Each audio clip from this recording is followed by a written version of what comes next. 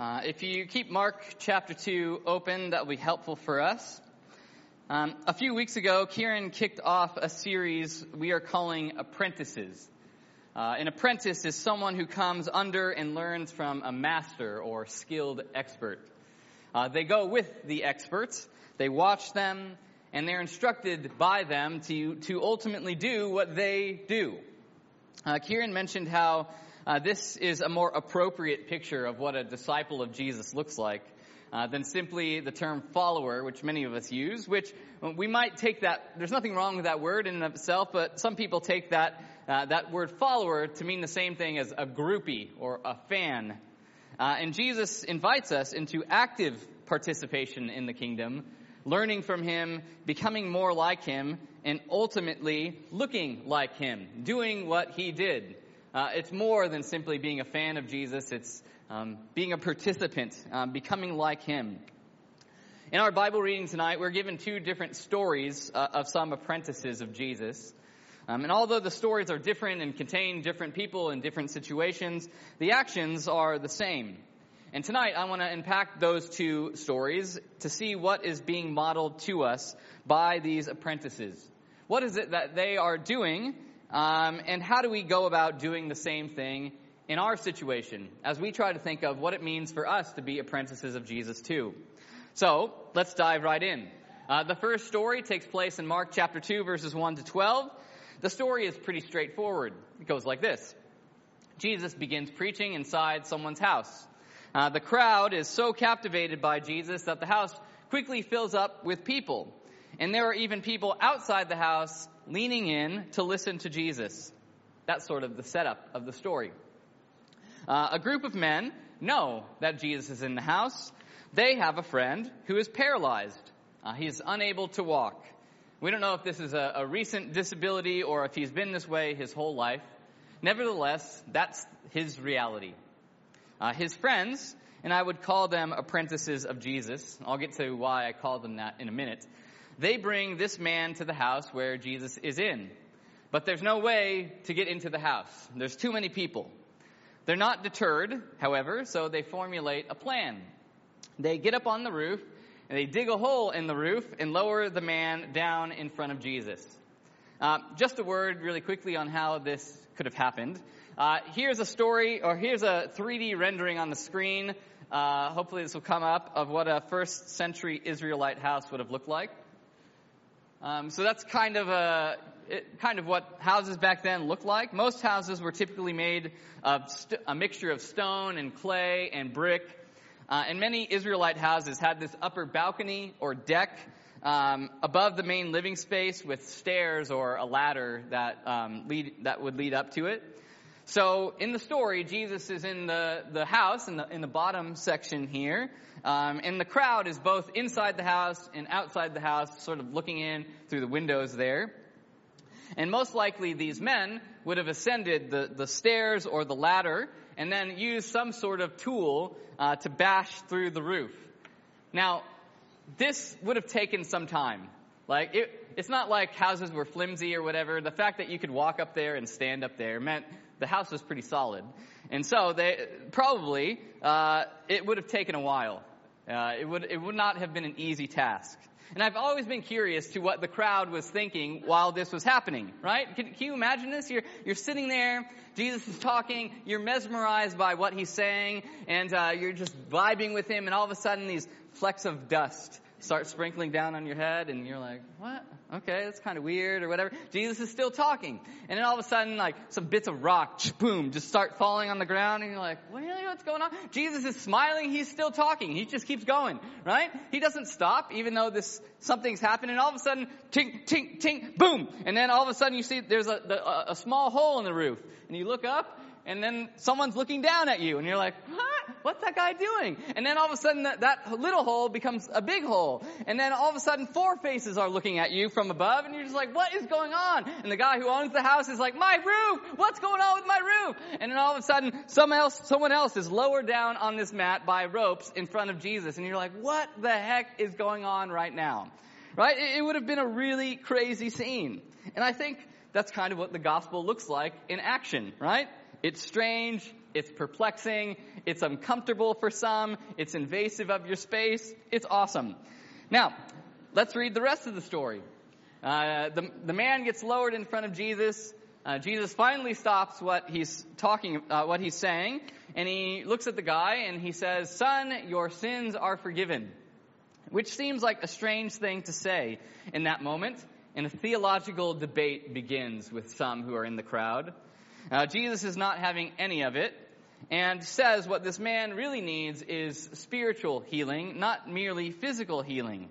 So then he heals the guy, and the man picks up his mat and walks out in full view of everybody. And the crowd they're amazed, right? They've never seen anything like this.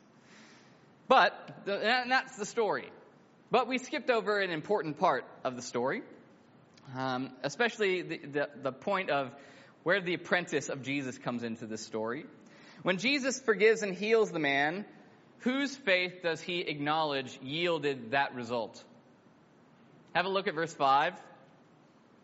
It doesn't say when Jesus saw the paralyzed man's faith. It says when Jesus saw whose faith?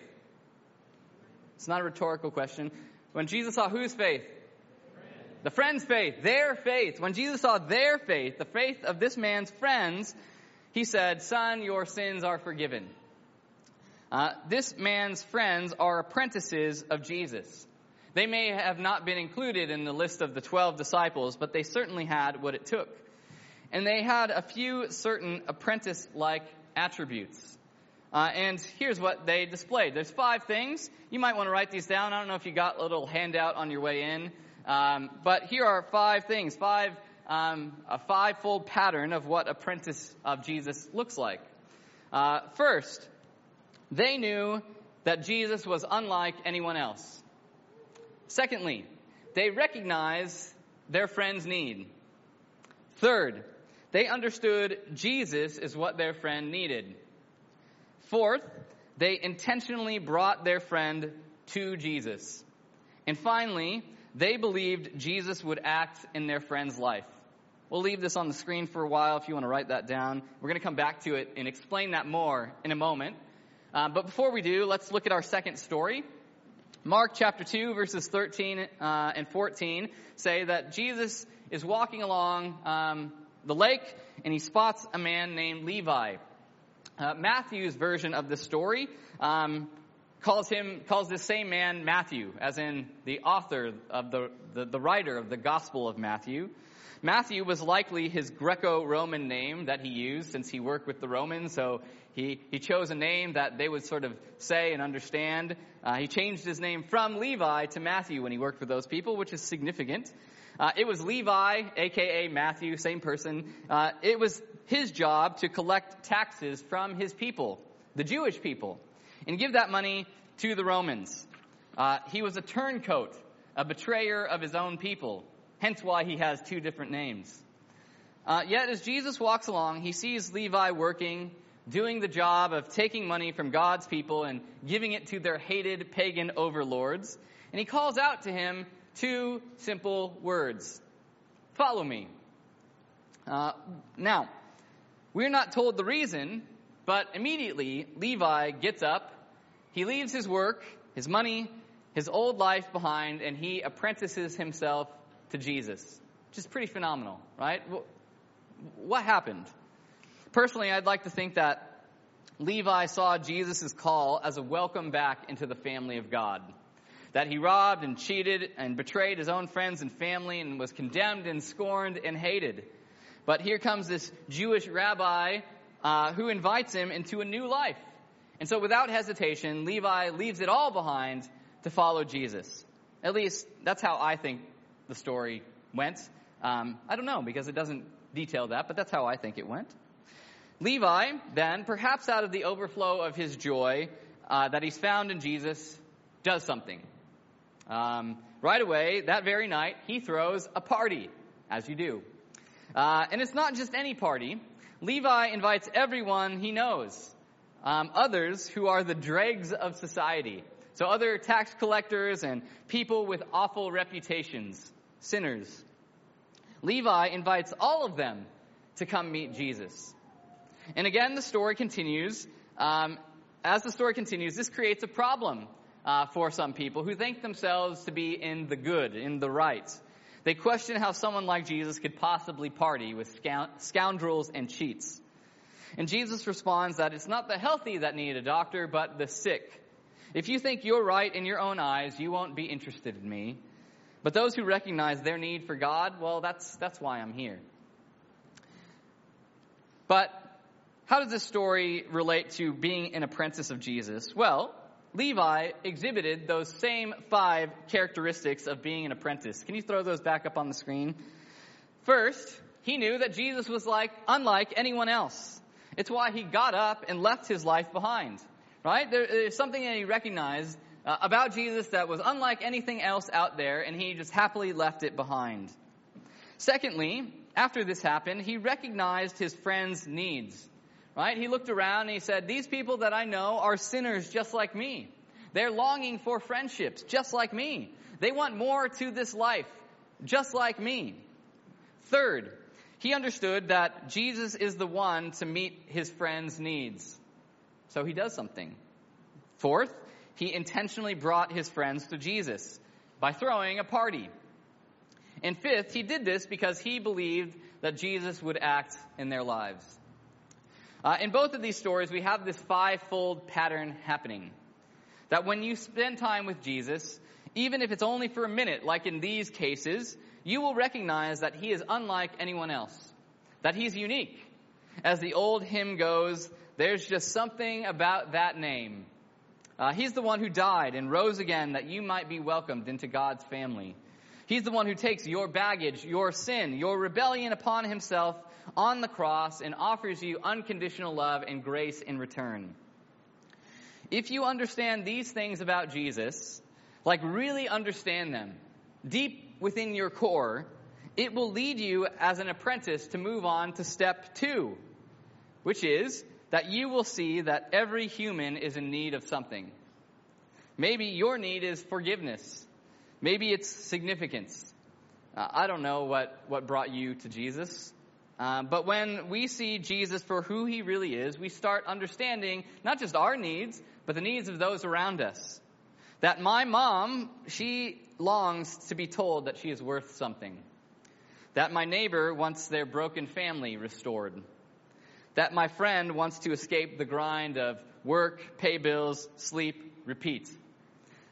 When your needs are met, it opens your eyes not just to your own needs and how those needs got filled, but the needs of those around you. Which moves you to apprentice level 3. That when you know Jesus and see the needs of those around you, you begin to understand that only Jesus can meet the needs of your friends. Jesus enters into our story and fulfills our deepest longings.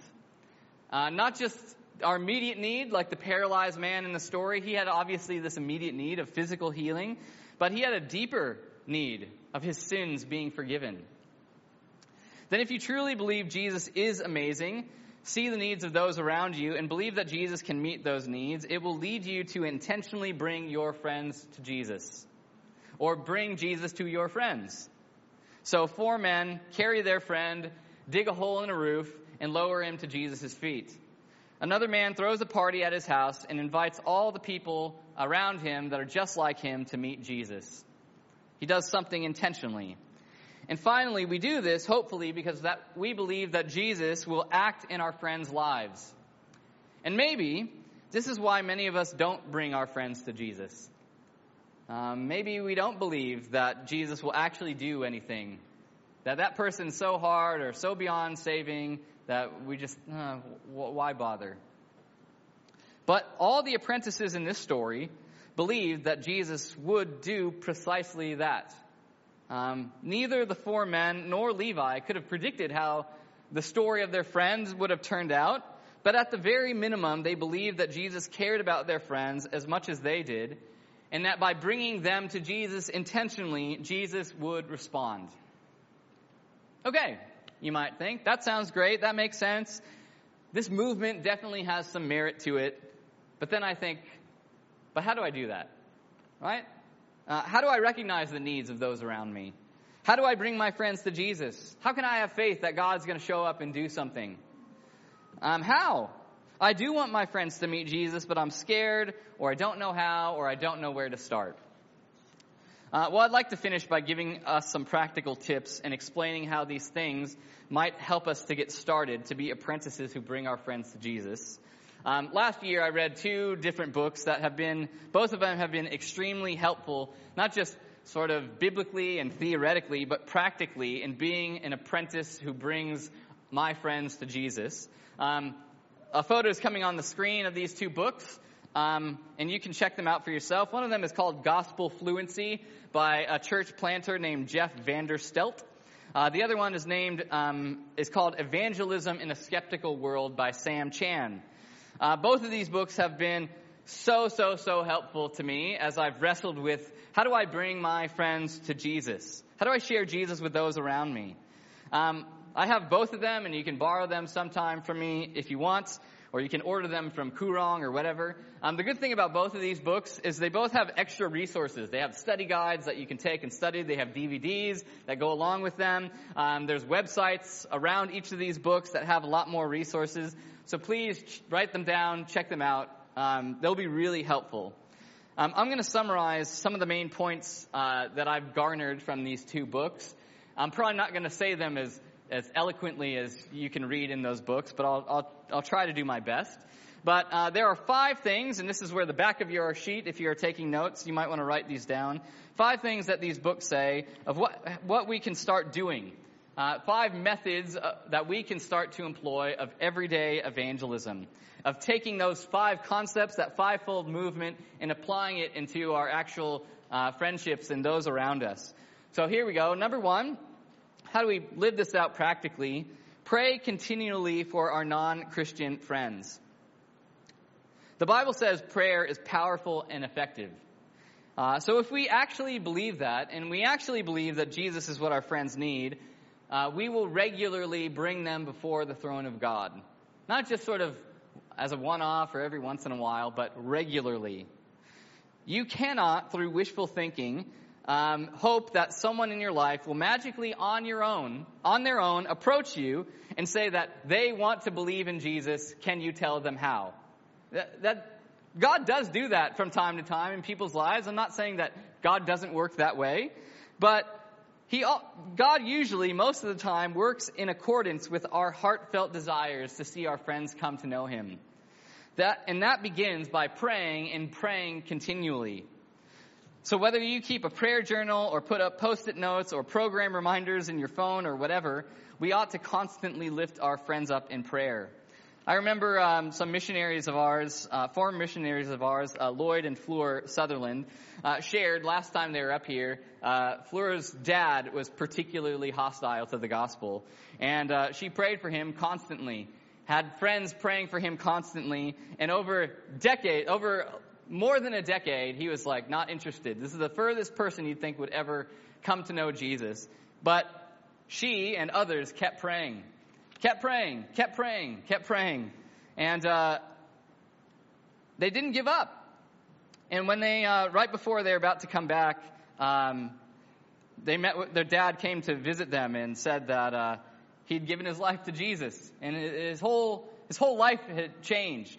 And just the fact that Fleur couldn't believe, well, she did. This is why she did it. She could believe that God answers prayer, especially when you pray. And sometimes it's going to take a while. But when you pray for someone and pray continually, it matters. So pray continually for our non-Christian friends. Point number 2, live a life that models Jesus. I think this should go without saying, but I'll say it just in case it's not apparent. If you tell people about Jesus, but you yourself don't look like a person who's apprenticed to Jesus, why would anyone want to listen? Think of it this way. If you say that Jesus can bring peace, patience, kindness, goodness, gentleness, etc., but you yourself display the opposite. You are constantly anxious. You are very impatient. You're mean. You do wicked things you shouldn't be doing. You're a really harsh person. I would be much less inclined to listen to you.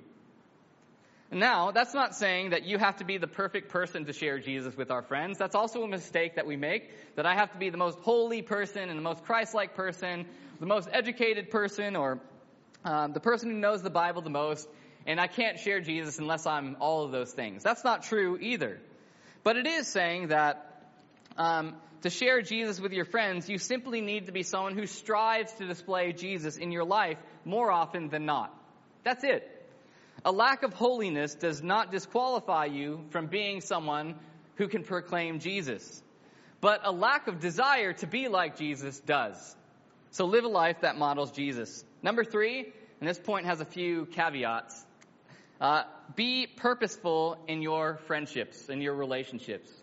What do I mean by that?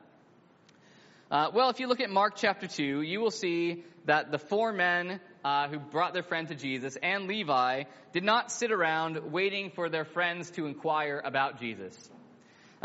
There's a really famous quote that I really love from St. Francis of Assisi. Maybe you've heard it, where he says, "Preach the gospel at all times, and if necessary, use words."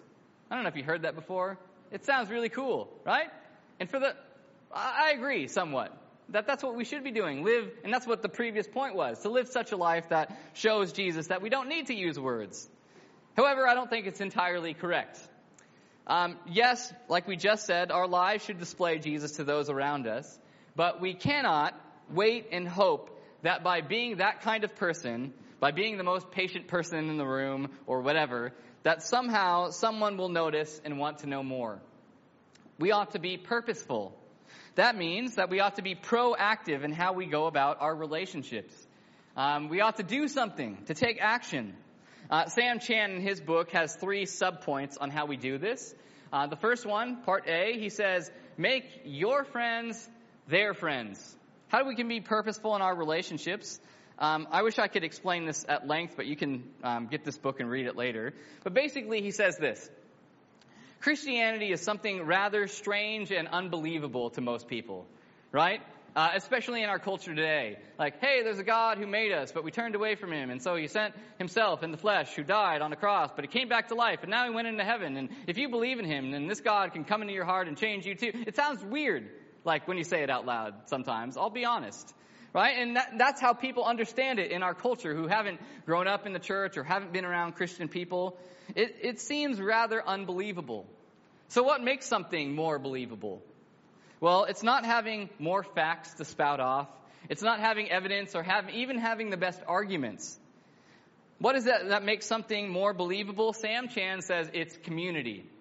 It's community. When we invite other Christians into our relationships with our non-Christian friends, all of a sudden, I'm not just the one crazy person trying to model and talk about Jesus. There's many of us. When more people are involved in reaching your friend for Jesus, they'll be more likely to listen because they see how the life of Jesus is lived out loud. Not just in you, but in others around you. It's a bigger thing. It moves from this personalized individual belief that you yourself have to a movement that has impacted a whole lot of people. And when people see that lived out loud in friendship, in community, that speaks volumes. So make your friends their friends. Secondly, he says, go to their things before you invite them to yours. If your friends invite you into their space and you share in that with them, they'll be more likely to respond when you invite them into your spaces. This is something that I tried to model when I was a youth pastor, that I understood that on a Friday night I only have 2 hours with our youth group kids, and that's good, but there's more to their life than just that 2 hours. They have school, they have family, they have friendships, they have sports. And so to go into those spaces and see that, like, I'm going to come into your space and show you Jesus in these spaces as well, it makes them more likely to say, well, you've come and met me here. I'm more likely to come and meet you there, where you're at. Inviting someone to church may seem foreign, right? Like, why would I ever want to do that? But if you've come along to the gym with a friend, and you've gone out to coffee with them, and you've gone to watch the cricket with them or whatever, over time, they'll be more likely to come when you invite them to something, to a men's breakfast or a church service, because you've invested in them. You've done the hard yards. They would probably want to respond, even though that thing seems strange to them. And then lastly, Sam Chan mentions this pattern of coffee, dinner, gospel. He says friendships are like onions. They're layered. the outside layer, we have the superficial layer of friendships, the everyday stuff. It's what he calls coffee chats, where we'll talk about the weather, or talk about sports, or talk about our weekend plans or upcoming holidays. You know those conversations. You're in them most of the time. Most of us are in that space. Many of us, our relationships with friends starts and stop in that space, that sort of surface level space, because it's hard to go deeper. But the more, he says, we meet up and can have those sorts of chats, after a while, they'll be more likely to come when you invite them to dinner. And dinner is more personal. Someone's been invited into your home. It's a longer period of time than meeting someone for coffee. It's not just a step into your home, but a step into your life. So at dinner, you might move from the weather and sports to more personal things like family and story and politics and, why people do the things that they do. And when you can do dinner a few times, then maybe it will lead to conversations about worldview, about values, about beliefs. Why is it that you do that thing that you do? Can you explain that to me? And it's in those spaces where people are more receptive to hear and listen to the gospel. Which leads me to one quick announcement that I want to make. One excellent way you can follow this pattern is we have something called an Alpha course that's coming up. Alpha course is simply that. It's a dinner and a discussion. It's a thing that we're intentionally doing as a church because we want to have spaces to invite our friends that is non-threatening, where they can come and sit and enjoy a meal and have conversation and also learn about Jesus. And so Alpha is going to meet. We're thinking, originally we're going to do it this month, but now we want to think well and hard about how we do this and give people more time to be intentional and prayerful about who they might want to invite. So most likely it's going to be happening at the beginning of May.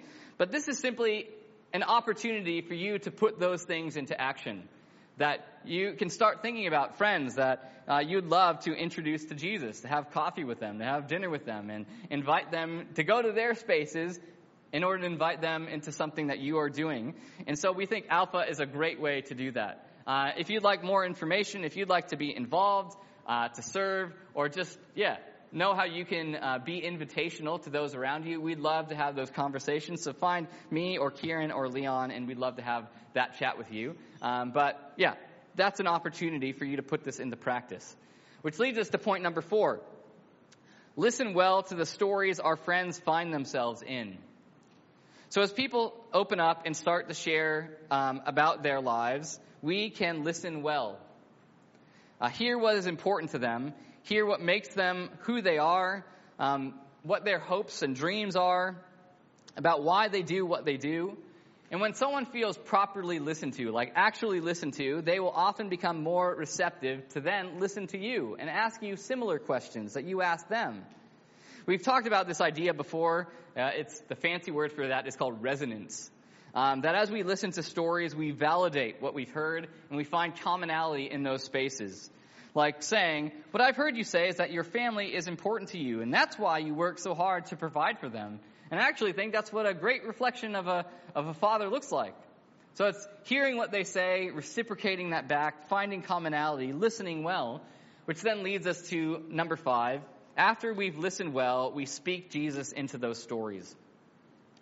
So going off that example I just gave you, you might share this about yourself. That as you've listened, as you've done the hard yards, you've gone deep, someone has shared something with you, you might then say, I want to be a great father too. I work really hard. I try to make time for my kids. I drive around like a crazy person on Saturday, taking my kids everywhere. But I realize that's not enough. The more I work to provide for my family, the less time I have for them.